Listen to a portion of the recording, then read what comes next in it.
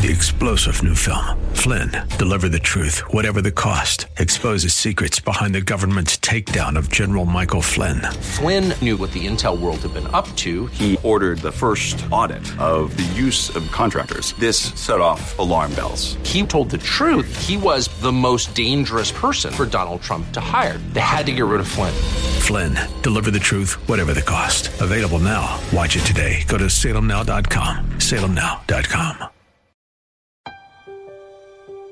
We don't really know that. We can make educated guesses about the future. We can look at patterns in the past and extend those patterns in the future and think that we know or have some idea of what's going to take place in the future. Economists use that for projecting their formulas, but we really don't know the future. But God knows the future.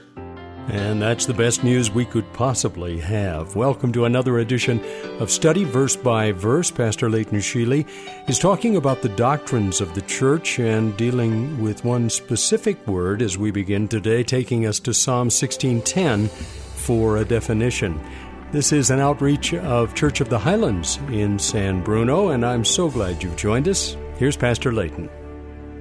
Well, and one of the best explanations I found was penned by Dr. J.I. Packer, brilliant scholar and educator. And this is what he wrote. He said, "The English is misleading, for the word hell has changed its sense or meaning since the English form of the creed was fixed many centuries ago.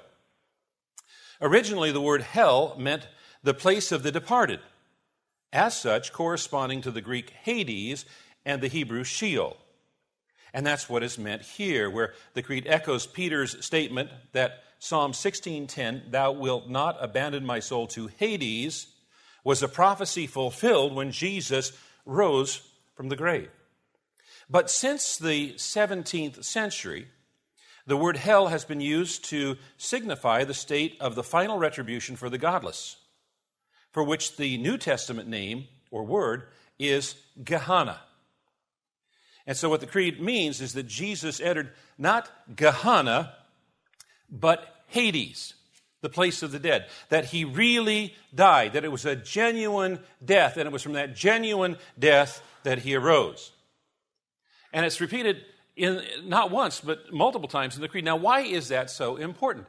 Well, one of the earliest heresies that the church had to address was a notion that Jesus Christ wasn't really human, that he was a spirit. And he just looked like a human. And so if that was the case, then when he went to the cross, he actually didn't die. He just looked like he died. And this was a heresy that is so early that even the Apostle John addressed this heresy in his writings of the gospel and his epistles, the letters.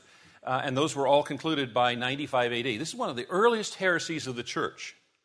And so this creed again and again says, no, he really, really died. And then he rose from that death. Now, Hades or Sheol is sometimes spoken of as sort of a prison house.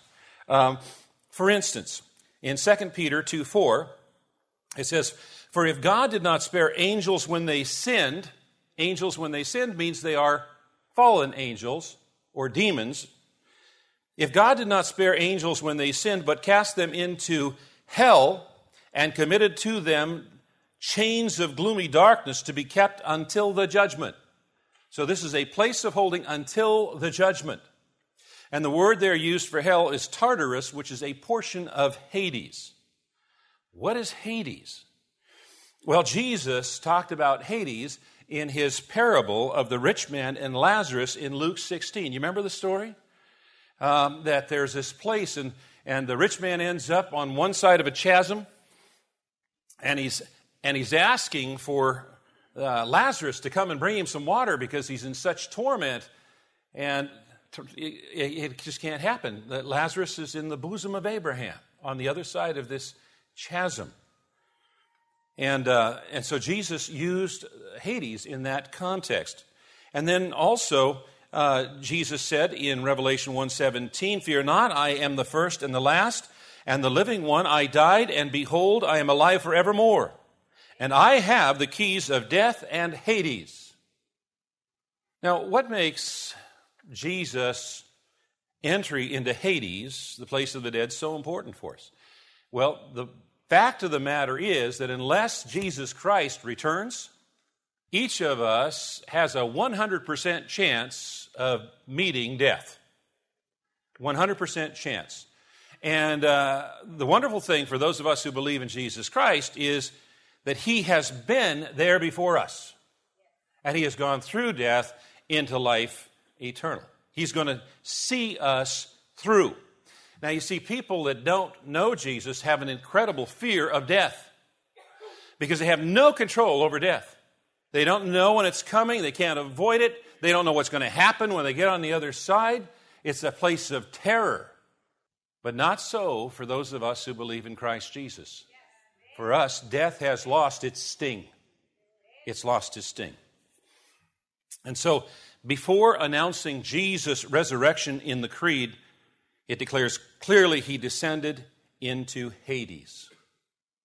Now, we've made a lot of progress in our study of doctrines encapsulated in the Apostles' Creed, and our attention now is brought to the latter portion of the sentence of the Apostles' Creed that reads, He ascended into heaven and sits at the right hand of God the Father Almighty, from whence He shall come to judge the living and the dead. Now, we already discussed the doctrines of Christ's ascension and intercession briefly in a previous sermon in the series. So our focus today is on the latter portion of the sentence, from whence He shall come to judge the living and the dead. Now, this speaks of an event in the future. Jesus shall come. And the study of future events is often called eschatology, from a Greek word which means last. So eschatology is the study of last things, things that are yet in our future. Now, it's very, very clear that humans don't really know the future. We don't really know the future. We can make educated guesses about the future. We can look at patterns in the past and extend those patterns in the future and think that we know or have some idea of what's going to take place in the future. Economists use that for projecting their formulas. But we really don't know the future. But God knows the future. God knows the future, and He has chosen to reveal some major events, some significant events to us in His Word. And we can have absolute confidence that when God says something's going to happen, it's going to happen. Because God never makes a mistake, and He never lies. However, it is really, really important that we distinguish between what God says and what we think He said. Because we'll read a passage and we will interpret the passage. The passage is infallible because it's the Word of God, but our reading, our understanding, our interpretation of it is fallible because it's us. And so we must be very, very careful to distinguish between what's actually said by God and what we think God said. There are some things that we can know about the future for certainty. For instance, Christians believe that Jesus Christ is coming again. Now, why do we believe that? The answer is, He said He was coming again. That's the answer. In John 14, He said, Let not your hearts be troubled. Believe in God. Believe also in me. In my Father's house are many rooms. If it were not so, would I have told you that I go to prepare a place for you? And if I go and prepare a place for you, I will come again and will take you to myself, that where I am, you may also be also. And you know, when Jesus says He's going to do something, He does it. I mean, He's the only person in all of history that said, on the third day I'm going to rise from the dead, and guess what? It happened. Yes. When He says something's going to happen, it's going to happen. And Jesus promised you that He would go, He would prepare a place for us, He would come again, and He would take us to be with Him in that place. And although Christians may disagree as to when and how this is going to take place, all true Christians believe that Jesus Christ will return to bring salvation and judgment. This is a cardinal, core, essential doctrine of the Christian faith. And the importance of this doctrine is evidenced by its prominence in the Lord's Supper, which Christians are commanded to partake of regularly.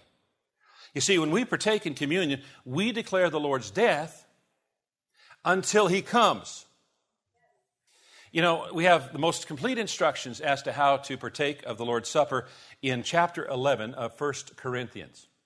And verse 26 of 1 Corinthians 11 says, For as often as you eat this bread and drink the cup, you proclaim the Lord's death until He comes. So when we partake of the elements, we're proclaiming two things. We're proclaiming the Lord's death. And I'm not just talking about the fact of the Lord's death, that it actually happened in history. I'm talking about the reason for the Lord's death. That the Lord died in order to pay the wages of our sin, that we might be saved from sin. We proclaim the Lord's death until He comes. So we're also proclaiming that Jesus Christ is coming again. And as we continue partaking of the Lord's Supper, we continue proclaiming that Jesus Christ is coming again until He comes again. All true Christians agree that Jesus Christ is returning to bring salvation and judgment. That answers the question of who, what, and why. However, Christians do differ in their beliefs as to when and how Jesus will return. And so this makes this doctrine a logical pivot point in our study between doctrines that unite us as Christians and doctrines that sometimes divide us as Christians, some of which we're going to look at in the weeks to come. Have you ever wondered when Jesus Christ is going to come back? I have. I've asked that question. And you know, I'm not the first one to ask that question. The disciples asked it in Matthew chapter 24. As Jesus sat on the Mount of Olives, the disciples came to Him privately and said, "Tell us, when will these things be? And what will be the sign of your coming and of the end of the age?" And Jesus' answer was concerning that day and that hour, no one knows. Not even the angels of heaven, nor the Son, but the Father only. And that's why it's always unwise to set dates or times for Jesus' return. Now, it's interesting that in that very same context, Jesus provided, He said, "You don't know the day or the hour, but here's some signs to look for the season of my return." And so in the summer of 2015, we as a church family took, I think, about 6 weeks to look through what Jesus said and what others said were going to be the signs of the return. And one of the signs that Jesus mentioned is earthquakes. And Tom Parsons, a research geophysicist with the United States Geological Survey, the USGS, said we have recently experienced a period that has one of the highest rates of great earthquakes ever recorded. We featured that series from 2015 several years ago, and I'll have to come back to it. Fascinating information. This is Study Verse by Verse with Pastor Leighton Sheely from Church of the Highlands in San Bruno. They're on the web at highlands.us. You might want to check out their service times and, of course, directions to the campus if you live anywhere near the San Bruno area and are looking for a church home. They would love to see you on a Saturday night or on a Sunday. Again, those details are on the web at highlands.us. I'm Mike Trout, and we'll continue this series dealing with the doctrines of the church on the next edition of our broadcast. If you've missed any of these messages, you can find them on our website for this broadcast outreach, studyversebyverse.com. Join us on the next program when we'll once more, with Pastor Leighton Sheely, open the Word of God and study verse by verse. 3-star General Michael J. Flynn, head of the Pentagon Intelligence Agency, knew all the government's dirty secrets. He was one of the most respected generals in the military. Flynn knew what the intel world had been up to. He understood its funding. He ordered the first audit of the use of contractors. This set off alarm bells.